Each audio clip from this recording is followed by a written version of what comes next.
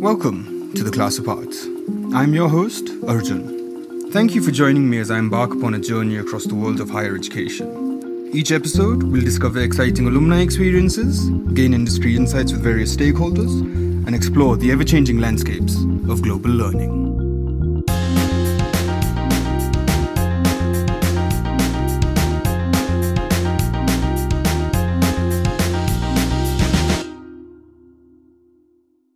Hello, everyone, and welcome to The Class Apart. Thank you for listening. Today's guest is a special guest, and obviously for episode 1, I thought I'd make this quite special. To be very honest with you, this podcast was my New Year's resolution, and obviously it's a bit late, but better late than never. And the reason why it's finally actually starting is because of the guy in the interview. He encouraged me all the way. He's a good friend. I've known him for almost 20 years, 16, but we round up. So I'd like to introduce you to Abhilaksh Lalwani. Hi, Abhilaksh. How's it going? All great. Thank you so much for having me, Arjun. How are you?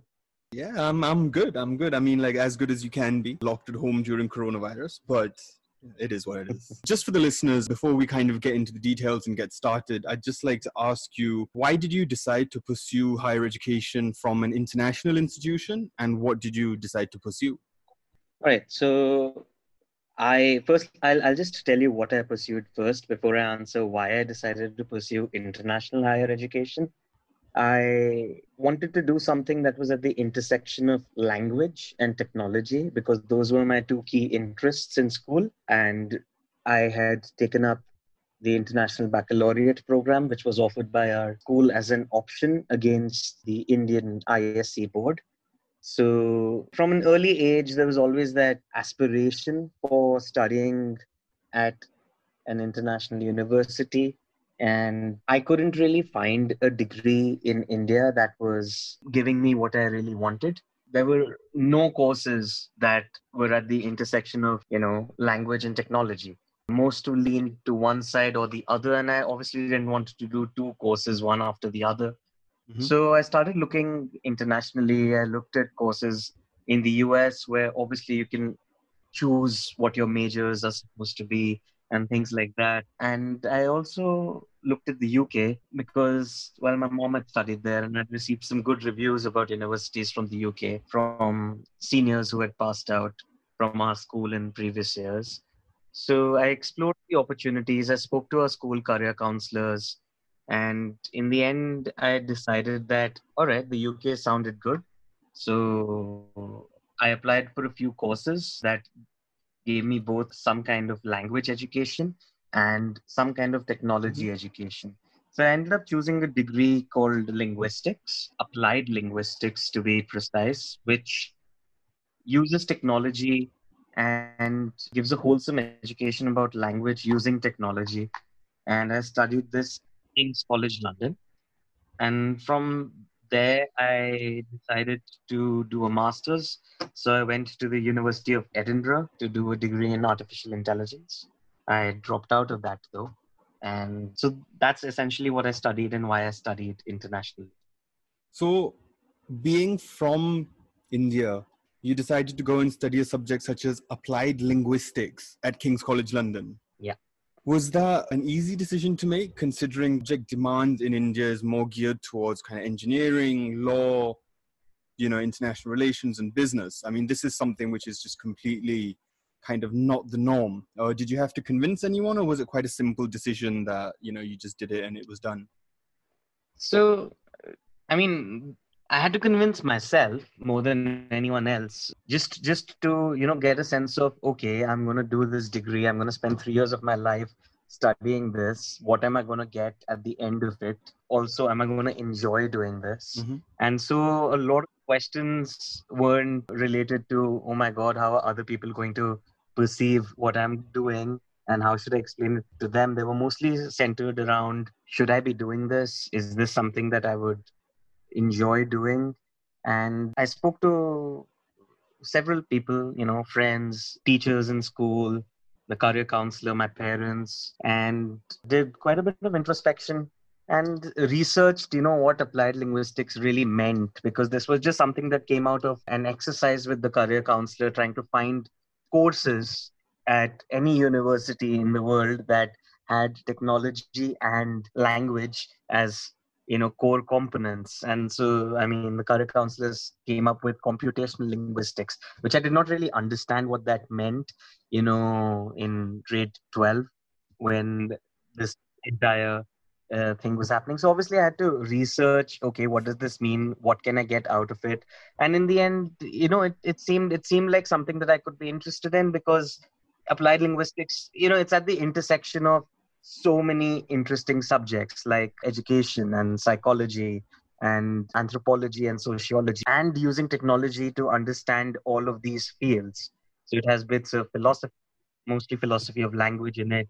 It's got some neurolinguistics in it. So how does, like how are words formed in the brain? It's got a lot of anthropology in it. So how are languages formed over time? If you leave a group of people on an abandoned island, will they, and and they're just born there from scratch, will they end up developing their own language? And so there are, like really cool things that can be discussed. And obviously, I also remember that around the same time in school in IB, we were studying Pygmalion, which had this professor of linguistics in it. And Mhm. you would remember because you studied this too, I think, I'm not mistaken.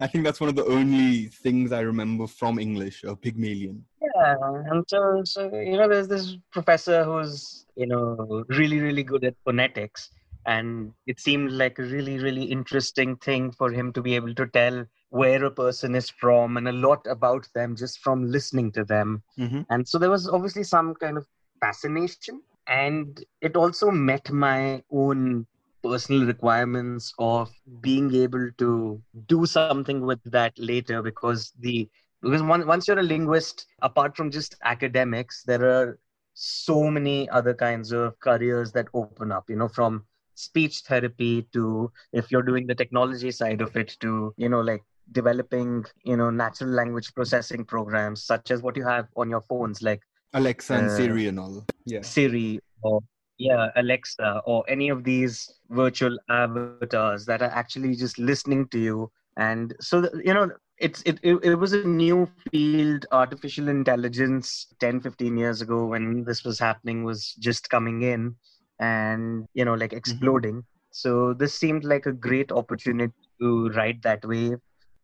Yeah, so those were basically the questions that I was dealing with around that point in time. Hmm. And I mean, I think I had great professors. I wrote a lot of emails while I was applying for my courses to several of the program heads at the various institutions that I was applying to. And most of them replied back with detailed answers. A lot of the universities had graduates in these things that they allowed you to connect with. If you I mean, I remember I ended up choosing King's College London, so I'd spoken to someone who'd graduated a couple of years earlier from the same program and was working at the BBC doing some kind of podcast kind of show Hmm. on the different languages in the region. And so, I mean, people were doing a lot of cool things, and I thought, okay, let's go for it, why not? Wow, that sounds, I mean, you definitely put a significant amount of thought into what you were about to move into. I mean, I guess that's only natural that you put that much thought into it. But yeah, that sounds like quite a introspective journey in itself, just to decide what you wanted to study at university and where you wanted to study it. So we kind of zoom out a little bit. I just want to ask, like, from a kind of holistic perspective, did your university meet your expectations? Well, considering that my expectations were formed based on the accounts of people that I knew had gone to university in the same space, yes, it did. I had enough guidance from people a few years older than me, including friends and seniors from school, who told me what to expect. There were some things that I did not expect. For example, I did not expect how much of the onus to learn lies on the student compared to the professor at an international university, because here in India, as I mean, they keep attendance, they mark you down if you Yeah. attend all the classes and things like that. Whereas at King's, the the entire responsibility for learning was mine. If I did not go to the lectures, like no one would care whether I was there or not, as long as I sat through the exams. And so it was my responsibility, and that is something that I think is a good thing in retrospect, but it takes a little bit of getting used to. And like in the UK, especially in a humanities degree, that's not like hardcore science. A lot of it is based on research. Yep. And luckily, because of IB, I wasn't, Completely lost. yeah, exactly. I mean, it's okay if the professor says, okay, you need to write a 3,000 word essay and get it in by day after.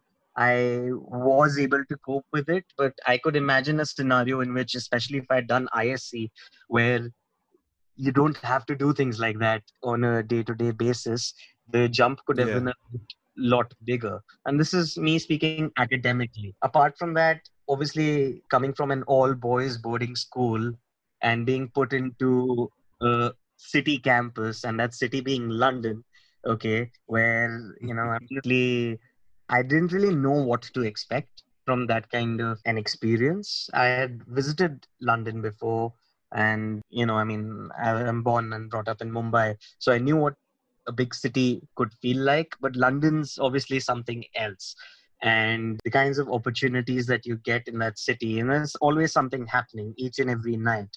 So being able to discipline yourself enough to divide your time between the academic aspect of it, which you're essentially paying for, and Hmm.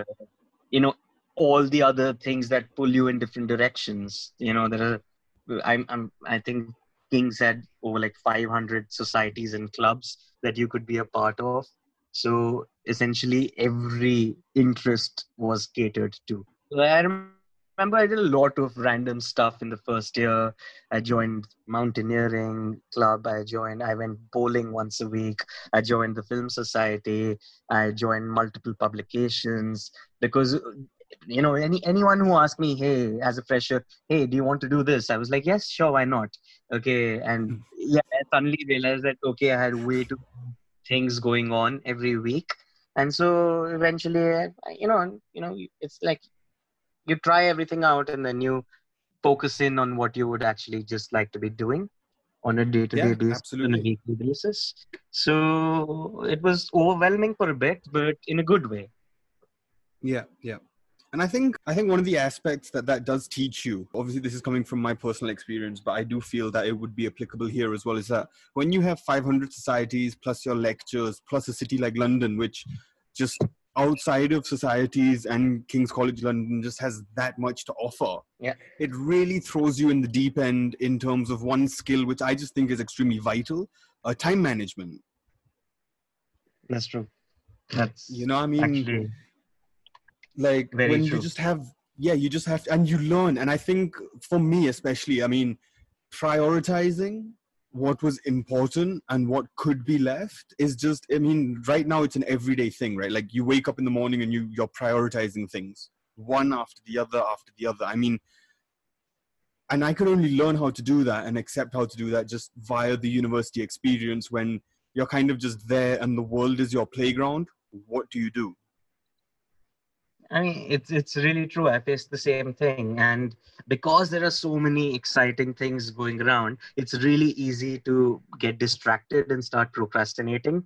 Yeah. And that self discipline is something that it took me a little bit of while to get into, because obviously at the school level you have fixed hours for everything. Out here you can Exactly. decide what your hours are, and I think that was obviously a big difference in higher education in India and in the UK, at least. I'm not sure about other places where you are responsible for your own schedule. Hmm. And, like my university recorded all lectures. So unless I wanted to participate in the discussion, I could also just end up, you know, listening to the recording or something like that. Yeah. And Like while things cooking like dinner, that. you're And watching a lecture.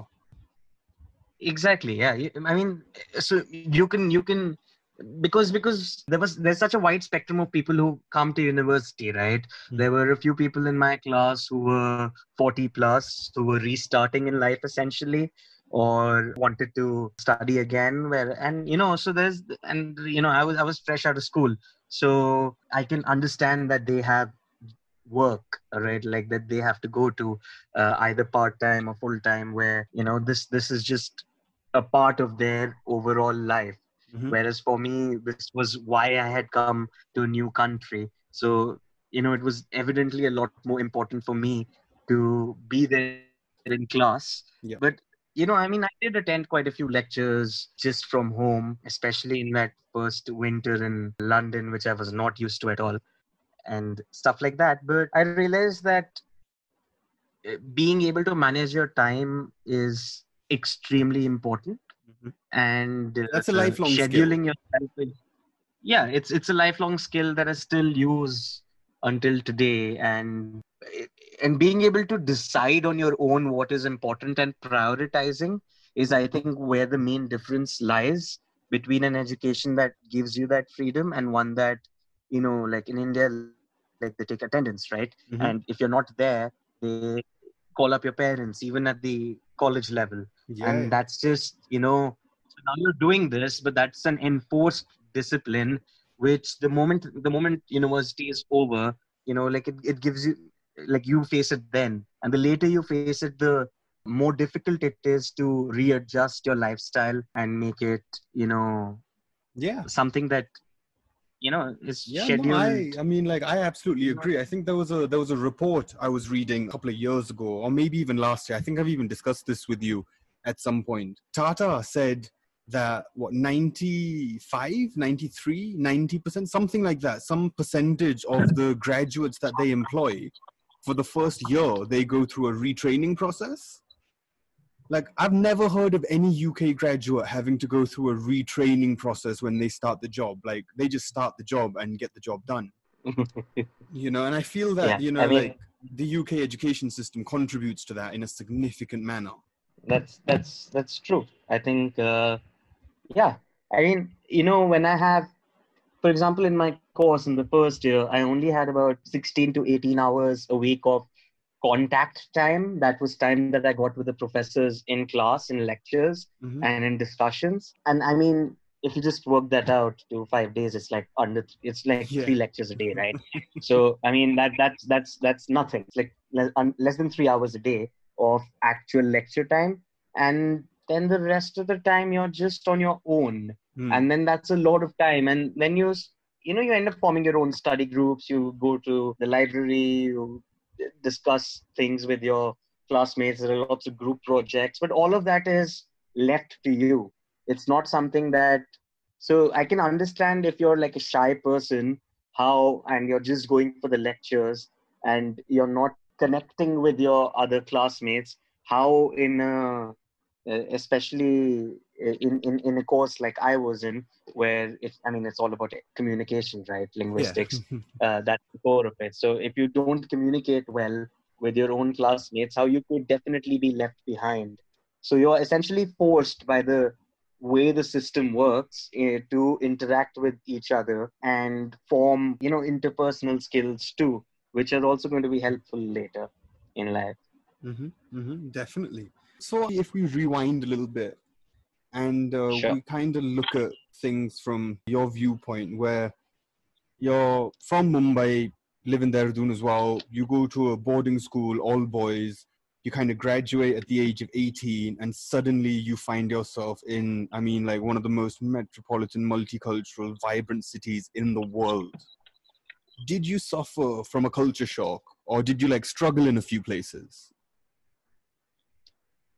So uh, there were a few struggles, but I feel extremely lucky that I had visited the UK before, Mm-hmm. and that because school had enough cultural exchange programs and enough opportunities to travel to various countries and experience their cultures. I think I had enough exposure that it did not shock me in a major way. I mean, in school, I was living in a hostel, and King's offers you for your first year as an international student a guaranteed spot at one of their hostels. Mm-hmm. So I was essentially moving from one kind of hostel life to another. It was good to not have to share your room like I had to at school and things like that. But the rest of the experience was fairly similar. I had to learn essentially how to cook my own food, which was, I think, more of the culture shock. And Mm-hmm. then obviously the fact that the city is your campus essentially, and the lectures are spread out across the city. I remember we had a couple of lectures at the Tate Modern and things like that. So essentially, like the entire class is going around looking at monuments in London and chilling there, and lunches at the South Bank Center and things like that, because that's essentially the closest place to the campus where you can just go after lectures and Yep. things like that. So the life was quite different from being in a boarding school where you can't exit the gates and you eat in the same space every day, you meet the same people every day. And so that I wouldn't call it a culture shock as much as a massive change in lifestyle. Mm-hmm. I mean, I enjoyed it, right? It's exciting to Oh get yeah, access to that absolutely. It's an and adrenaline rush. to have, yes. And so that's about it. And yeah. Sweet, sweet. Again, coming back to before you went, what would have, like, now you've experienced the entire thing, you've got fond memories, some good, some bad. I mean, that's just the nature of the situation. But what were some things you probably would have liked to know before you went? Okay. So Like, if I give you an example of mine, yeah, go for it. mate, earphones.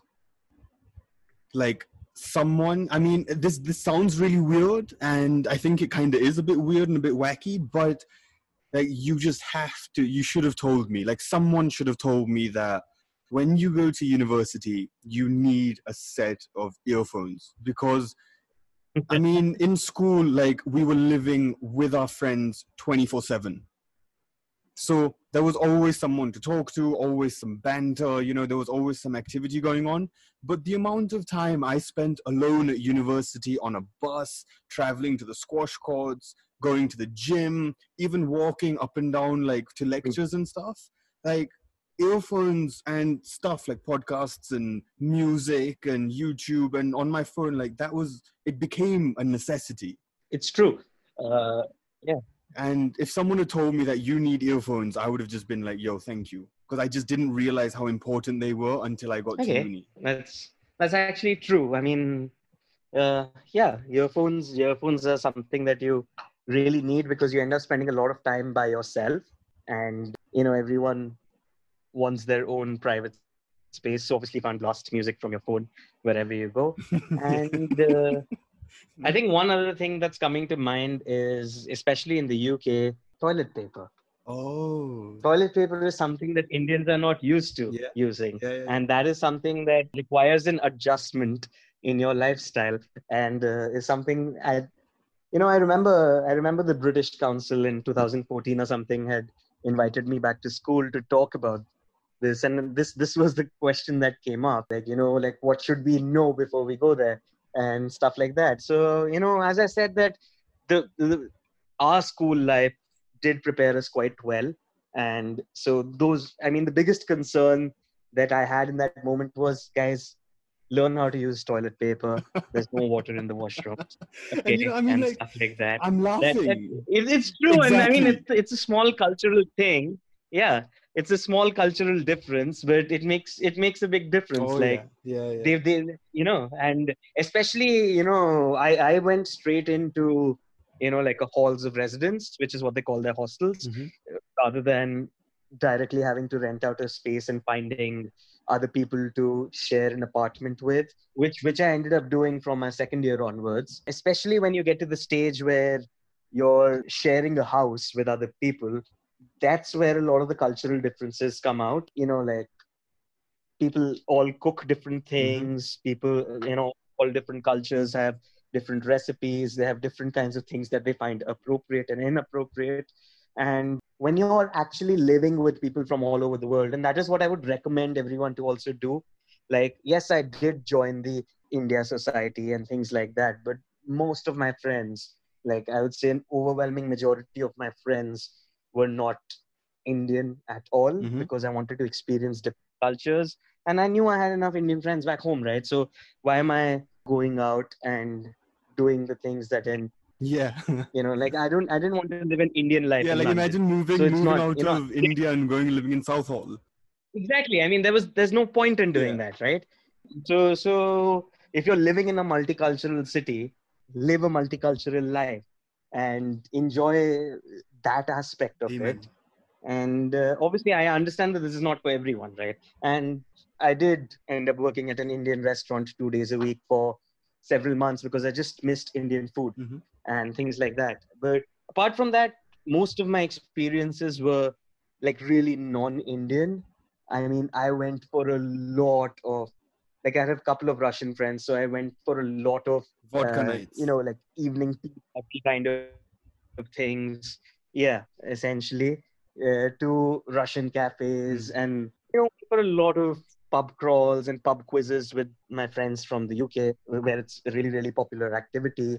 I joined the film society, and then within the film society, like met an Armenian person, and then she introduced me to a whole variety of how, like, there were several cafes and restaurants that just served Armenian food in London. And so I went through a full phase of, like just learning about Armenia, which is a country which I didn't know much about at all Yeah. before I went to the UK. I mean, I'd heard of it when we played Atlas, but that's about it, right? So, yeah, and then I had a Greek friend, and stuff like that. So, you end up learning about so many cultures, and that's I wouldn't call, again, just following back to your earlier question about culture shock.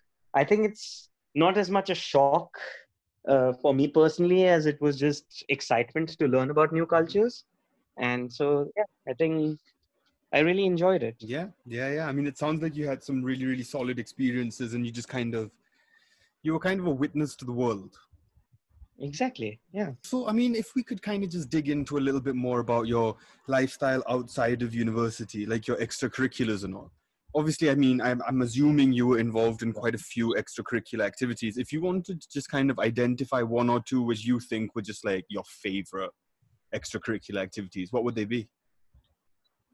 Got it. So, I mean, see, I'm a techie, as you know, right? So within the first year itself, I had applied for this program at Microsoft called the Microsoft Student Partner Yep. Program, which opened up an entire avenue for me of experiences, from being invited to various events for launches of different products or services across the city, to, talking to the various students at my university and at other universities about technology, and essentially evangelizing Microsoft products, but things like that. Also things like Mm-hmm. hackathons and massive conferences, like Comic Con and stuff like that, which a lot of tech people go Yeah. to. And so all of those experiences really came together. I mean, some of my closest friends even today from university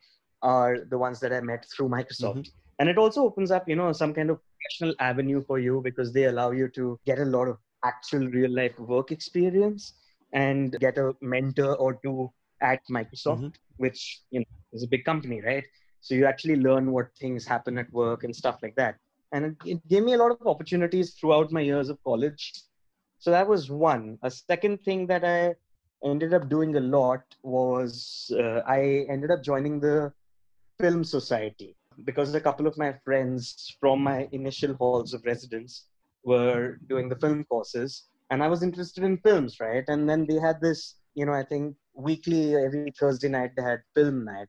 So that became a regular part of my weekly life cycle when I was at Mm-hmm. university. That every Thursday night I would go for a movie, and then after the movie, all of us would go out, and then just have great conversations. And that branched out into going for, the British Film Institute, the London Film Festival, the, going to a lot of theaters to watch a few plays and things like that. because as students in London, I mean, that's the best way to live in London, right? As a student, everything is Oh, yeah. subsidized and you get to experience each and everything that you could possibly want Yeah. as a student. So, even the IMAX every Wednesday nights had $5 tickets for us, whereas the actual price was $15. So there was, Yeah. That student card yeah, is the so holy there was grail. no, yeah. So there was no real reason to not go because why not? Okay, it's not that expensive. So I ended up, the Film Society did open up a lot of interest in me towards film to the point where my dissertation at the end of my undergraduate degree was on Bollywood and how, like different cultures and roles have changed in Bollywood over the decades and stuff like that. Okay. So, like your other experiences, your extracurricular activities can have a direct impact on your education. And so these were a couple of things. There were several other things that I did, but this was, I think, the core of my weekly lifestyle. Yeah. That point that you mentioned right now, that your extracurricular activities can have an effect on your education. I mean, I completely agree with Yep. that. I just think that education is a little bit bigger than academics. It is, yeah, it is. It honestly is. Academic education only goes that far, right? And so I did, a couple of part-time jobs over the Mm-hmm. years. And so I think those taught me a lot about a different aspect of life than what my academic education would have taught me, which, I mean, I still did a degree in linguistics, Yeah. okay, which is about, which at the core of it, it's about communication. So there is still an aspect of skill development that takes place within the classrooms that isn't, because it's not a purely academic Yeah. degree, right? It's I mean, one of my projects for the holidays was over the summer to essentially conduct an anthropological study of any group of people that I interacted with. And so, what that essentially meant was that, and a linguistic study. So, what that essentially meant was that I recorded a 15-minute conversation of friends meeting for one of our founders' day dinners. And then just over dinner, I recorded a 15-minute segment with everyone's permission, just sitting at a restaurant here in Dehradun, where I am right now, and then just noting down everything that they did linguistically. Mm-hmm. So the different blends of language that took place, because obviously I was back in India, there were a lot of Hindi words and some local lingo that was thrown in because our boarding school had its own little variations of language and its own words and idiosyncrasies that were thrown in, and then taking all of this together, and this ended up becoming 4,000-5,000 word essay on how language functions. So just you know academically too, I would imagine that you can gain a lot and you can learn a lot. Mm-hmm. But yes, the extracurriculars matter too. I think it's a whole, right? I would never say that one is more important than the Oh, other. yeah. In my personal experience, both are as important. Yeah, I definitely agree. I mean, both hold equal value depending on, but it could shift one way or the other depending on personal preferences. It just completely depends Yep. on the individual. True. We've kind of walked through the entire cycle, and I just want to kind of ask a question. What do you do now? And how did your experiences at King's and the University of Edinburgh help in kind of paving the way to what you're currently doing? So presently, I am a digital consultant and I make Mm-hmm. digital experiences for brands and businesses, such as websites and web applications and things like that, which allow them to project their digital identities and communicate better with their customers and clients and potential clients. So that's essentially what I do right now. And it ties in directly with my experience at the university level. And even going before that, I was always into design.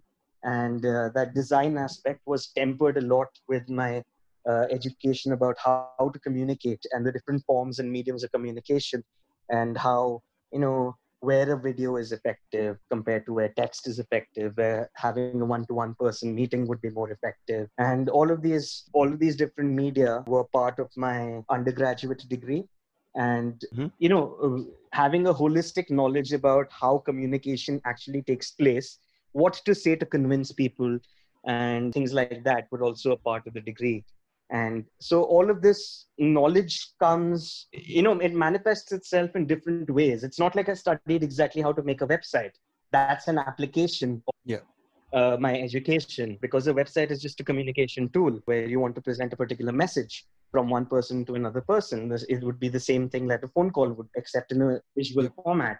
So It's a different yeah, medium. it's a different medium, but in the end, it's all about communication. And at the core of my course was communication. So, and even when I went for my masters, which I dropped out of, I did a lot. A lot of my focus was on cognitive science, about how people think and how they communicate with each other. And yeah, so everything built up from that. And so that's essentially what I do presently. I've got my own firm that designs digital experiences for brands. I like that. I mean, designing digital experiences. Who would have thought? That's pretty awesome. I guess the only question I have left is, are you an advocate of international higher education? And if so, why? So I feel that that exposure which you get from, and not just from international higher education, but that exposure that you get from living amongst different cultures and different kinds of people, makes your personality Mm-hmm. a lot more rounded. And at the age you are at when you go to, let's say, high school and university, those are your formative years where your identity is essentially being formed. If you end up living in a multicultural environment at that point in time, it has a really big impact on your overall identity, sense of identity and personality, where you become Mm-hmm. a lot more accepting of different cultures and different people. And I think that in itself, that experience, and especially because of international higher education, you get to do it for multiple years at a stretch. And Yep. being exposed to something for that long, you essentially end up absorbing a lot of that. And that's, I think, very, very important, because it at least lets you communicate with a wide variety of people without making a fool of yourself. That's so true. Thank you for coming on the show. I really appreciate it. And thank you for sharing your experiences with me today. Most definitely. I'm glad to be here. And I wish you the very best of luck for your upcoming episodes. And yeah, let me know if you need anything else. Thank you. Before we sign off, I'm just going to give one final shout out. Abhilaksh Lalwani, guys. Thank you for tuning into the episode. If you have listened to it, I have a slight disclaimer. Lalwani is the founder of ALP Digital, ALP Digital, which also powers the website. To be very honest with you, this is my first foray into creating content, and I was very nervous about what the website's going to come out as. And this guy completely smashed out of the park. Couldn't be happier. So definitely check it out. Thank you for tuning in.